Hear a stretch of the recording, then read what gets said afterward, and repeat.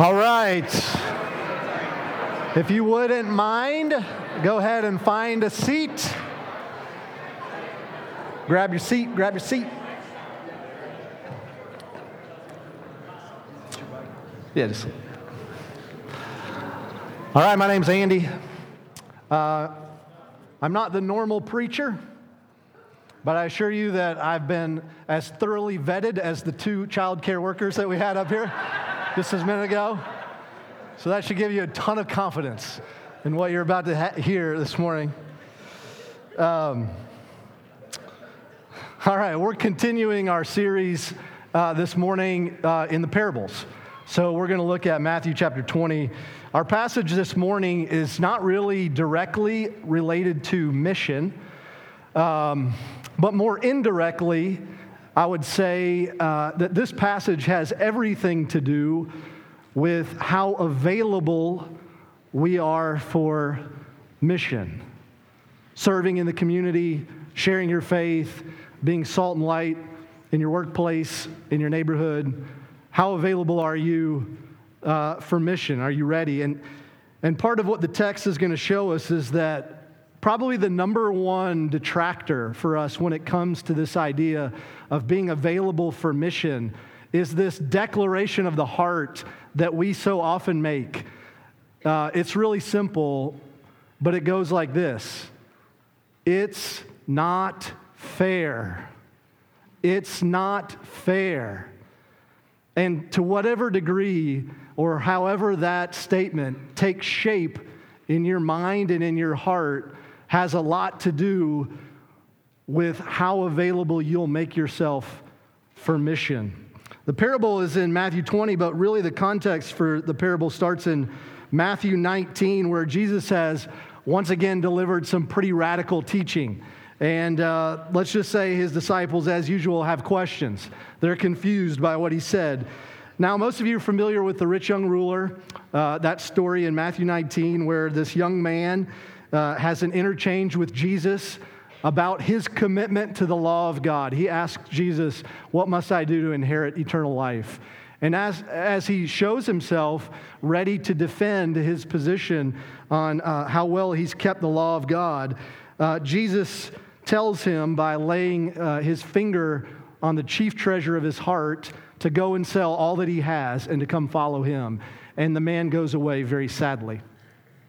Jesus, in the passage, it says, is sad. You can almost picture him with a sigh, with sadness, seeing this man turn and go. And Jesus turns to his disciples and makes this statement: "It is easier for a camel to pass through the eye of a needle than it is for a rich person to enter the kingdom of God." So I would ask you this morning, do you feel rich? Do you feel wealthy? And understand that when Jesus is talking about wealth here, he's not necessarily talking about material possessions. He's talking about a posture of the heart, the places in your life where you might feel like you've got it together, where you might feel like, hey, when I think about this area, especially as it relates to other people, I'm doing pretty good here. So it could be anything. How about your eating habits? When you think about the way that you eat, are you kind of proud about that? It could be your self-discipline, your exercise habits. It could be the way that you're raising your kids. You're so proud of them. When you look at what everybody else is doing, these numbskulls out here, how they're parenting their kids, you feel pretty good about it. It could be your reformed understanding of the scriptures where you feel wealthy. It could be your theological commitments, your ministry team involvement. It really could be anything. Where do you feel wealthy? That place in your life where you sort of feel like, but this is the one spot. I've kind of got it together. And Jesus, what he's telling his disciples here is, be so careful about those places. Be very, very careful. Because wherever in life that you feel wealthy or you feel like you've got it together, that's a place where you will be tempted to be blind to your actual neediness. That place usually distorts your actual spiritual neediness and your availability for kingdom work. So here's Jesus in this moment. It's just him and his 12 disciples. Just as guys, they're huddled up. They appear available for kingdom work. And so one of them says, well, I've got questions about that.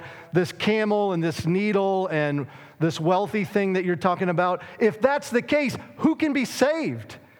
And Jesus makes this statement. With man, it's impossible. But with God, all things are possible. So I want you to understand what Jesus does in that moment. He takes their question and he puts the focus on who? He puts the focus right back on God. They ask a question about them. Peter, in fact, comes back to that and says, but we've left everything to follow you. Our wealth is our missional commitment and our faithfulness. Do you see that, Lord? So what's in it for us? We've left everything. What do you have for us? And Jesus says to him, but with man, this is impossible. But with God, so he puts the focus back on God. This morning, when we look at this parable, we're going to realize that one of the realities of this text is that self-protection and self-righteousness are toxic to mission. Because wherever we get this sense of wealth in our lives, wherever we feel rich, wherever we feel we have it together, that becomes a place where we can be blind to who we really are, what we really deserve, and who God really is. And whenever we distort that picture of who we are and who God is, we begin to live lives of self-righteousness and self-protection. Self-righteousness and self-protection are mission killers. They will keep you on the sideline. They are toxic to mission. So here these guys, and their cry of their heart is, it's not fair. It's not fair. And so Jesus gives them this parable. And so let's read it together. It's in Matthew 20, verses 1 through 16. For the kingdom of heaven is like a landowner who went out early in the morning to hire men to work in his vineyard. He agreed to pay them a denarius for the day and sent them into the vineyard. About the third hour, he went out and saw others standing in the marketplace doing nothing. He told them, you also go and work in my vineyard, and I will pay you whatever is right. So they went. He went out again about the 6th hour and the 9th hour. He did the same thing. And about the 11th hour, he went out and he found still others standing around. He asked them, why have you been standing here all day long doing nothing? Because no one has hired us, they answered. He said to them, you also go and work in my vineyard. And when evening came, the owner of the vineyard said to his foreman, call the workers, pay them their wages, beginning with the last ones hired and going on to the first. The workers who were hired about the 11th hour came, and each received a denarius. So when those who came, who were hired first, they expected to receive more. But each one of them also received a denarius. When they received it, they began to grumble against the landowner. These men who were hired last worked only 1 hour, they said, and you've made them equal to us who have borne the burden of the work in the heat of the day. But he answered one of them, friend, I am not being unfair to you. Didn't you agree to work for a denarius? Take your pay and go. I want to give the man who was hired last the same as I gave you. Don't I have the right to do what I want with my own money? Or are you envious because I'm generous? So the last will be first, and the first will be last.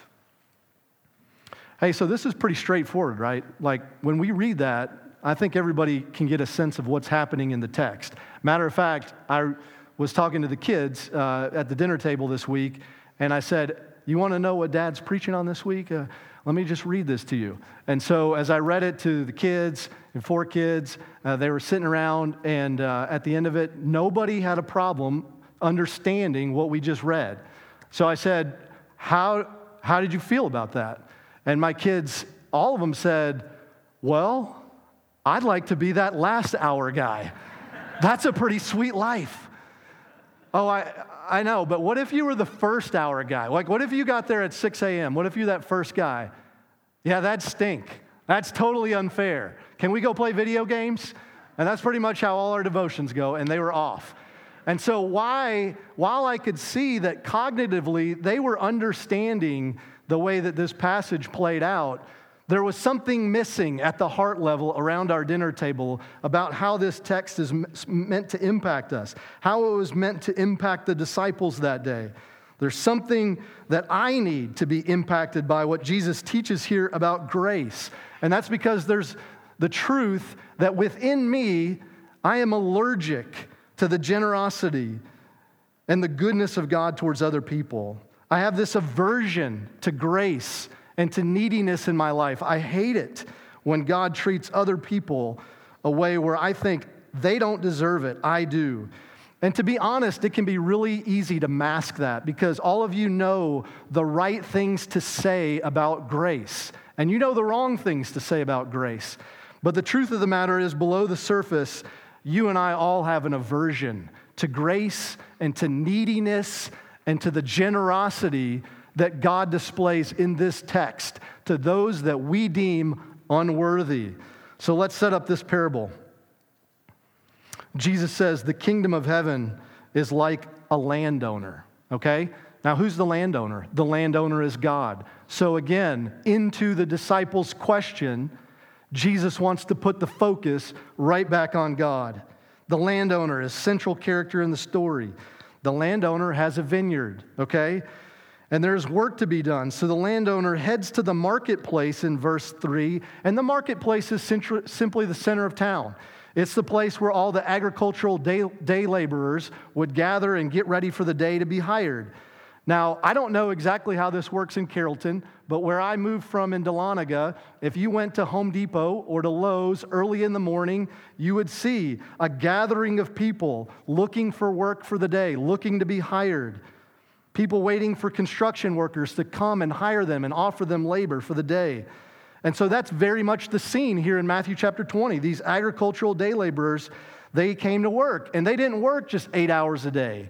They didn't work 40-hour work weeks. They worked 6 a.m. sun up to 6 p.m. sundown, 12-hour days.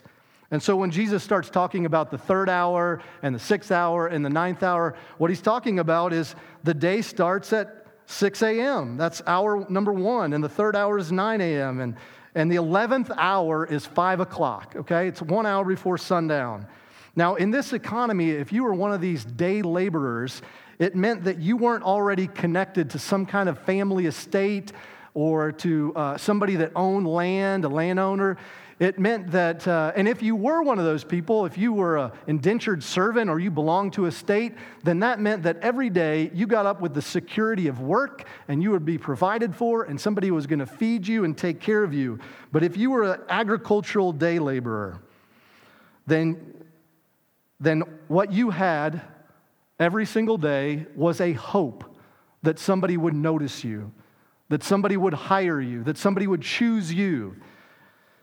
You would be at the mercy of an employer who would come by. And so these men are desperate for work. They're totally at the mercy of whoever might come and hire them for work. And so here in the story, the landowner shows up at 6 a.m. and he's ready to take some guys to work. And he tells them, hey, look, I want to offer you a denarius. A denarius is simply the equivalent of 1 day's work, a wage for 1 day's work. Today in America, if you're a day laborer, the average day laborer here makes $10 to $12 an hour. So let's just say round number, these guys make $10 an hour. So Jesus or this landowner comes on the scene and he says, hey, I want you to come work for 12 hours and I'm going to give you $120. And they think, this is a good deal. We've been chosen. This is a good day. Our families are going to be able to eat. So they head off. But now things begin to get interesting, right? Because throughout the day, the landowner keeps going back.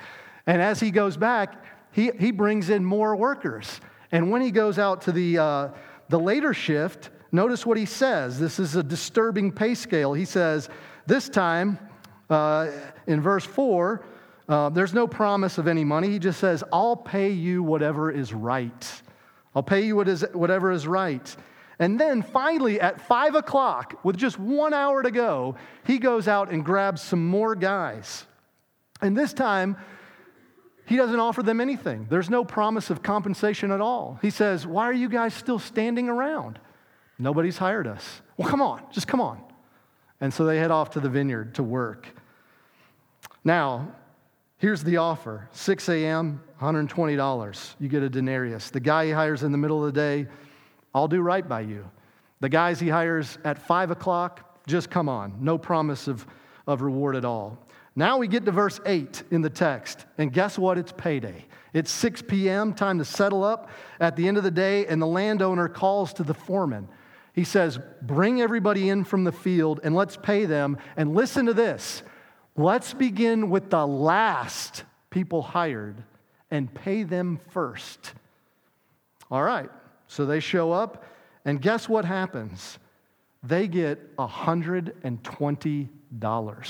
They get a denarius for 1 hour of work. Now, let's just let that sink in for a minute, okay? Imagine that you're one of these other guys who got picked at 6 a.m.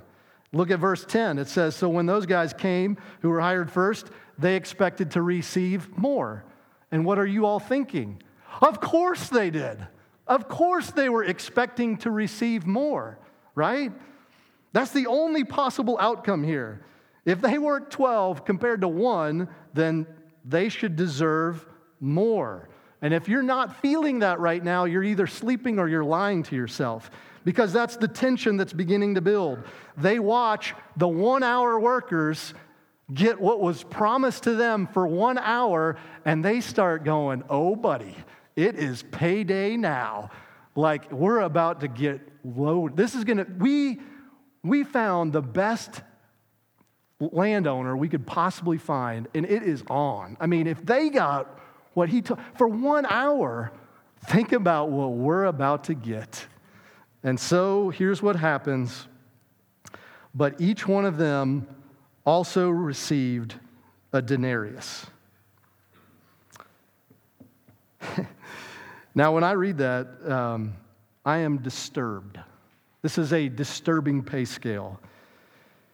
And so now I want you to understand that this parable is not about how to run your business, okay? And it's not about principles for running our government. It's a parable that's meant to disturb you about two things, namely, how you see yourself in the kingdom of God and how you see the one that you serve. And so as we've read this parable, you're probably noticing within you a protest. There's a protest, an objection that we start to make in our hearts. And the men in this story had a protest as well. And so let's look at point number 2 on your outline, the protest in verses 8 through 12. And the first thing that we can notice about the nature of the protest is that it's a fairness issue. They say, it's not fair, starting in verse 11. When they received it, they began to grumble. Listen, these men hired last, they worked 1 hour. We've been out here all day. If you want to know how all this work got done today, it's us. Like, we bore the heat of the day. We did the heavy lifting. We did the work. It's not fair, right? Why would you give us $120? You ever have any of your kids say something like this? Hey, it's 8:30, it's bedtime. It's literally bedtime. And they say, can I get some ice cream? And you say, no, it's bedtime. You can't have any ice cream. Well, but so-and-so got ice cream. It's not fair, right? Or my son says, hey, Dad, can I stay up and watch the second half of the football game? It's a school night. I say, no, you can't. Go to bed. You got to go to bed. And they say, but you're staying up. It's not fair. I say, I'm the landowner. Go to bed. Right? That's how it works. Kids, you ever feel like somebody's asking you to clean up something at your house, a mess that you didn't make? Or hey, put those shoes away. They're not my shoes. Vacuum this, put those dishes away, put the trash out. I didn't do this. I didn't make this mess. It's not fair, right? It's this attitude of self-protection. And it's in those situations that what's behind that grumble, it's not fair, is we think we're not getting what we deserve. What do we really deserve? I think that's the question that Jesus wants to set in front of those disciples in that moment. What do you think that you really deserve? But the passage shows us it's more than just a fairness issue. The 6 a.m. early workers say in verse 12, when you pay them what you paid us, here's what you're doing. You're making them equal to us. You're making them equal to us. That's not right. That's unjust. And so they're crying out about injustice. But really, this passage, this parable, is not about that. I mean, it's not trying to minimize injustice. There is real injustice in the world. But the reason that the parable is not about that is because mainly there has not been an injustice here. We're going to see what justice is really all about in a minute. But the protest of the laborers is revealing this. They've forgotten who they are. And so they think we deserve. And one of the reasons that we live in self-righteousness and self-protection is because we've forgotten who we really are and where we really came from. So I got to go sit in on the discovery class on Friday with all the new members class, and Andrew was kind of walking us through the membership commitments that everyone in this church has to make to join the church. Do you know what the first commitment that we make together is? Do you acknowledge yourself, listen to this, to be sinners in the sight of God, justly deserving His displeasure, without hope, save in His sovereign mercy? That's the first thing that we ask you. You have to be able to say yes to that question. I am justly deserving His displeasure, without hope, save in His sovereign mercy. How do you see yourself? Now, is that commitment something we just came up with out of thin air? Oh man, that'd be really good. Make sure that we remind them who they are when they come in. We didn't just pull that up. This is one of the most fundamental anchors of Scripture throughout the whole Bible. The heart, the human heart, is desperately sick and deceitful above all things. Who can understand it? That's Jeremiah 17. Ephesians 2, we're dead in our trespasses and sins. I loved what Andrew said in the class. He said, hey, what if we just sin 3 times a day? Like, best case scenario, 3 times a day. And you lived for 70 years.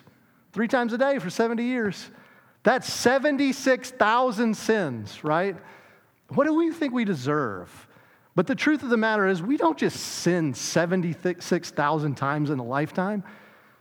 Our hearts are sin factories. We are sinning all the time. We're desperately sick and deceitful. Here's how Paul describes in Romans how you 6 a.m. workers, this is who you really are as you show up for your 6 a.m. work shift. There is no one righteous. No one, not even one. No one seeks God. No one does good. Not even one. All have turned away.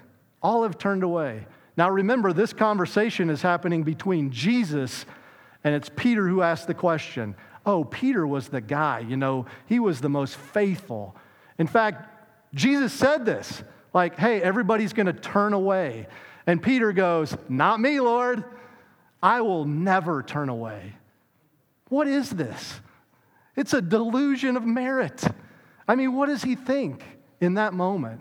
He's pointing to something that feels wealthy and secure in his heart, his missional commitment.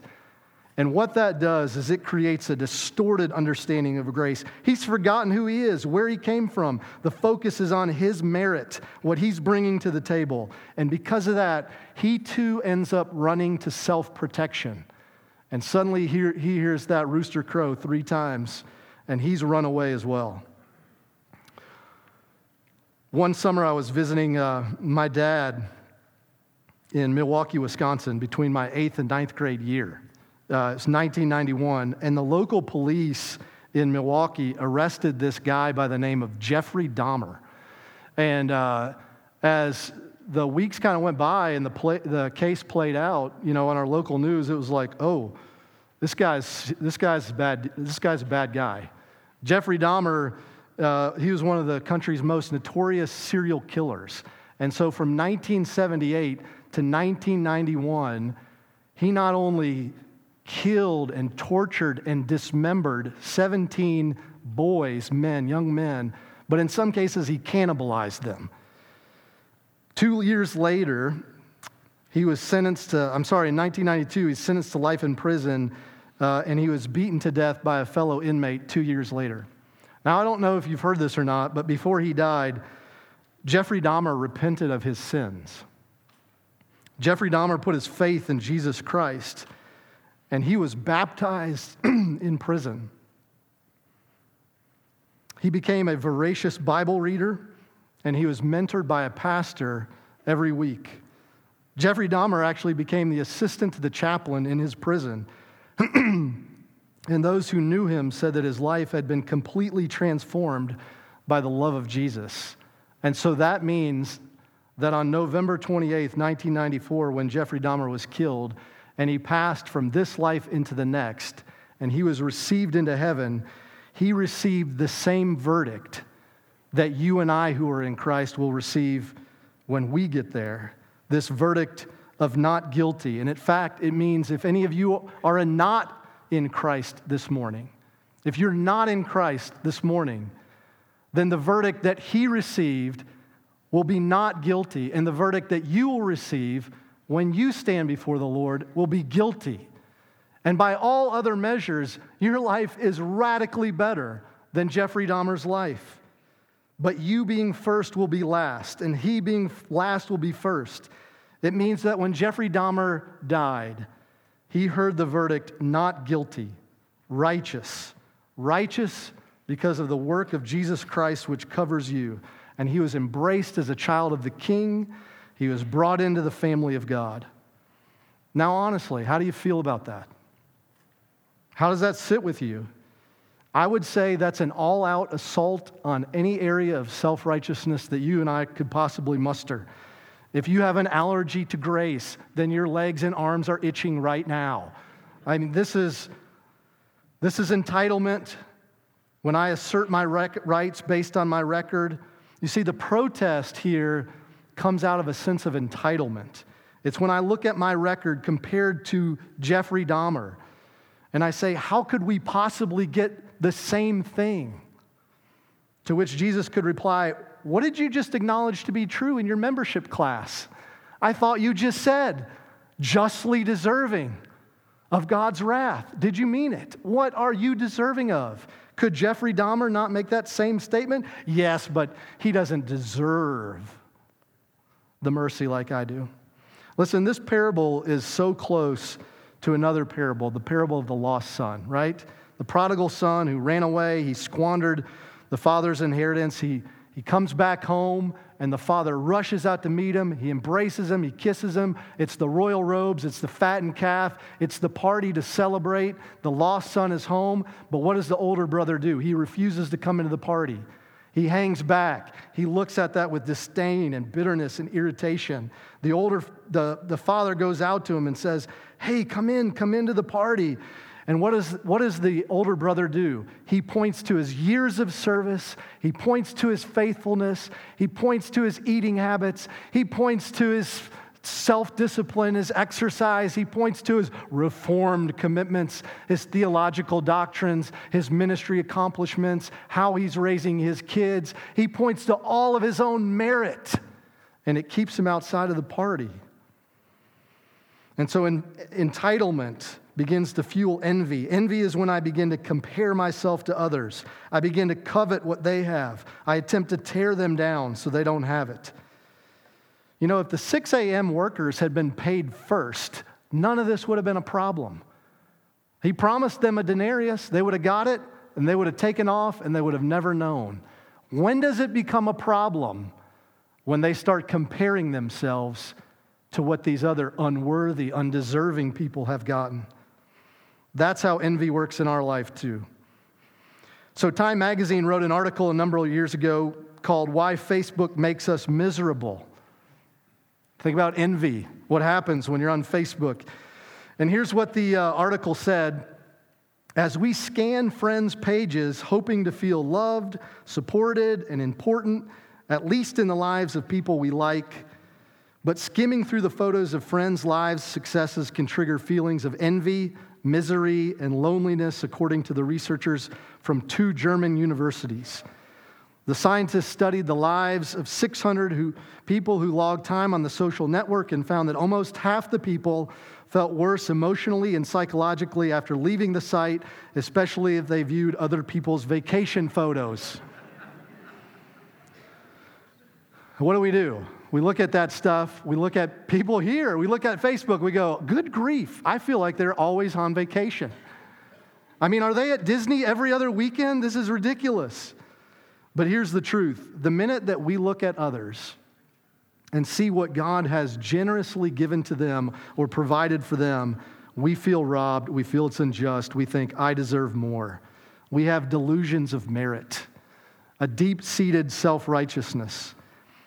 But the truth of the matter is this, that most of the time, the reason that we are doing these good things, our best works, is because what we really want is the good life that these good things produce. It doesn't have anything to do with God. We just want the good life, so we do these good things. And so when life doesn't go that way for us, and it doesn't line up, we get ticked off. It's not fair. Now, if you're struggling to see that in your heart, here's the application for the week. Follow your grumbling. Look at the places in your life where you're tempted to complain. You won't want to do that, but I encourage you to chase it down this week. Follow your complaints, and where you have complaints, you'll find your entitlement and your envy. If the landowner hadn't chosen them, if he hadn't chosen those 6 a.m. workers, where would they really be? They would have had no work, no provision. But the truth of the matter is that Christ called us to himself, and we were waiting for someone to notice us, to choose us. We were just like all those people in the marketplace, and God graciously placed us in his vineyard. We don't deserve a thing. All right, last point. So the landowner, after their protest, begins to help them to see the point of the parable. The point of the story is that not only does this parable reveal that we don't know who we are, but it reveals that we don't really know who we serve. And so there's a series of 3 questions by the landowner that help us understand who we really serve.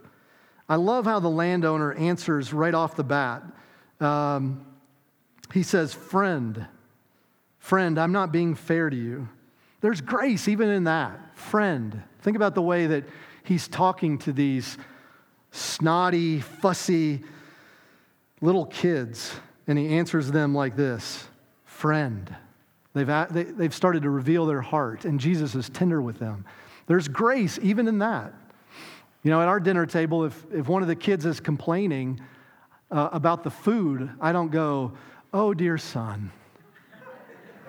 Oh, dear daughter. I say, eat the food. I'm the landowner. I bought it. She cooked it. Don't complain. There's no generosity in my heart. But Jesus is gracious, even with self-obsessed disciples. He says, I get it. I understand what you're saying. But the truth of the matter is, you've forgotten who you really are and who I really am. And so here's the first question. I'm not being unfair to you. Didn't you agree to work for a denarius? And so what that question points to is that we have a master of trustworthy integrity. This is a God who keeps his promises. See, the heart issue when we get upset and accuse him of unfairness is that we want to relate to God on our preferences rather than his promises. I prefer to be comfortable. But is that what God promised? Did he promise us comfort for the laborers in the vineyard, for us workers in his kingdom? But look at all those people. They're so comfortable. I want to be comfortable. Jesus says, I haven't promised that. But I've made some good promises to you, and I'm trustworthy. I keep my word. I offered you a denarius. Here it is. And this God is trustworthy. And that's what we need. If we're going to live lives without self-protection. We need to know that he's trustworthy. He keeps his promises. What did the disciples want? They wanted assurances and specifics about payday. And what does Jesus promise instead? Well, in Matthew 19, he promises the renewal of all things. He says, one day you'll be with me.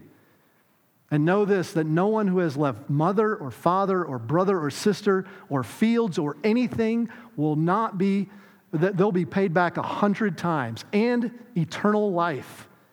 So here's this promise that he's given them. And the reason that they can have confidence in their kingdom work is because this landowner, this Jesus, has integrity. Second question that the landowner asks.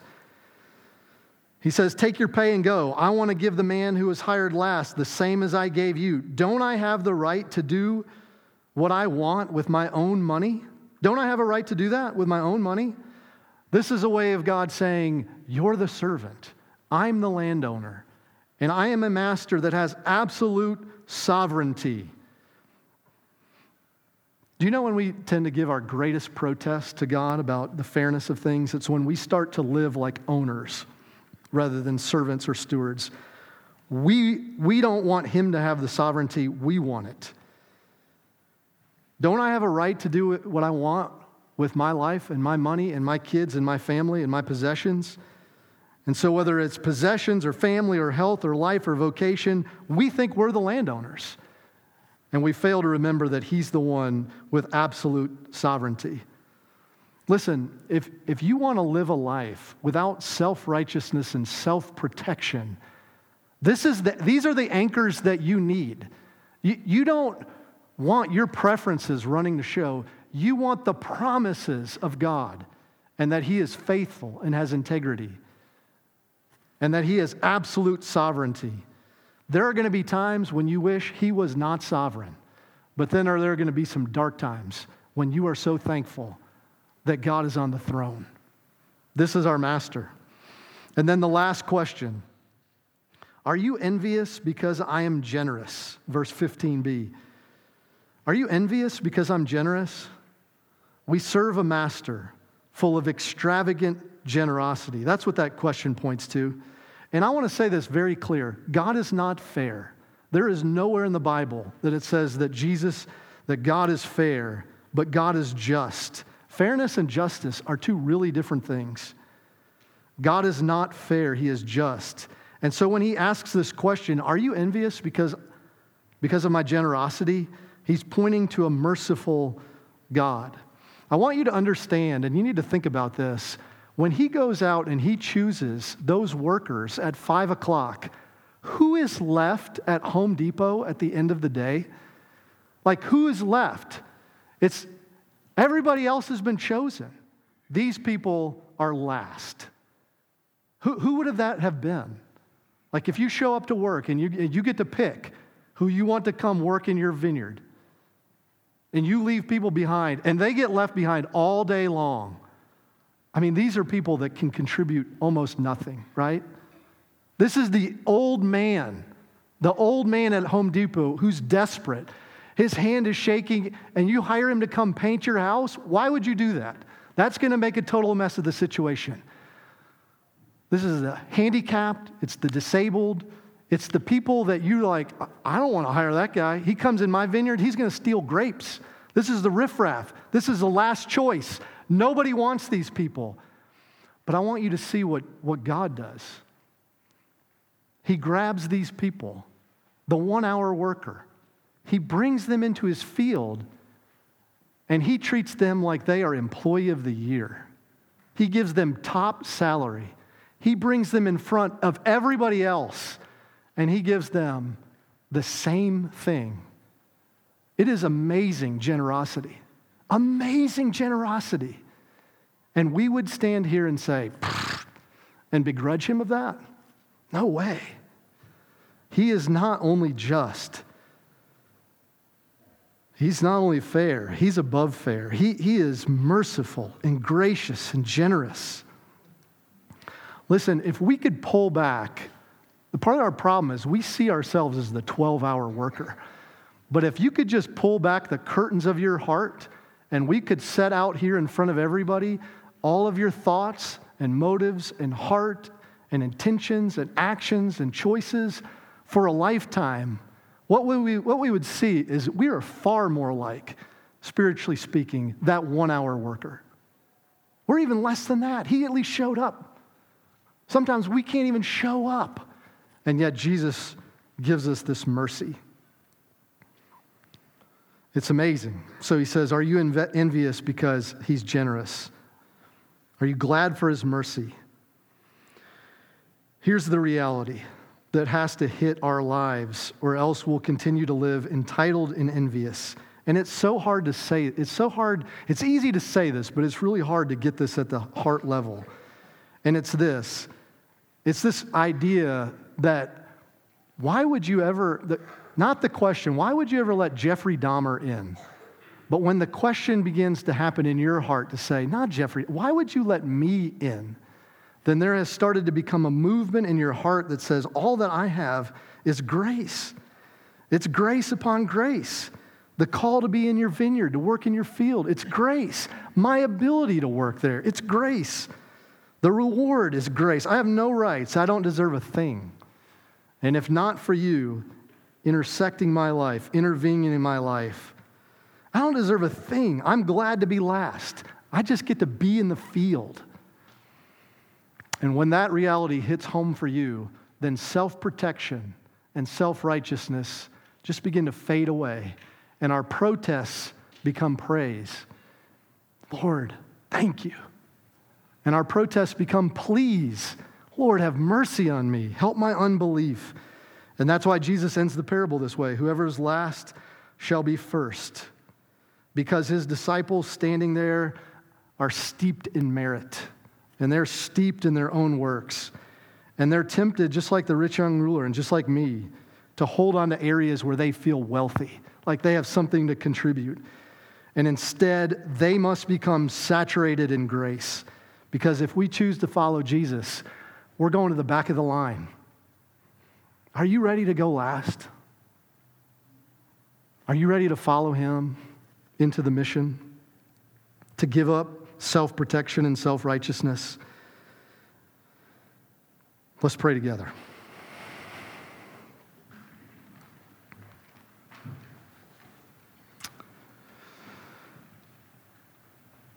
Father, it's so easy for me to read that passage and to read the part where you say, do I not have the right to do what I want with my own money? And my heart says, no, you don't. That's my gut level response so much of the time when I think about how generous you are and how well you love and the type of God that you really are. I confess this morning bitterness. I confess a critical and judgmental spirit towards my brothers and sisters. And I confess that grows out of a heart of self-righteousness and self-protection. But Lord Jesus, you have come because you care about both justice and generosity. And on the cross, both were magnified. And so, Lord, I'm not getting what I deserve, but in Jesus, you're taking what I deserve. So thank you, Lord Jesus, that you have taken what I have deserved, and for all those who are in Christ, and you make this offer to us this morning to come and to receive, to come without money. That was what we sang. And I pray that our hearts this morning would hear this offer of grace, and that we would come again with great joy, and that we would be freed up to work in your vineyards, wherever you're calling us here. We love you, Lord. We thank you for your grace. In Jesus' name, amen.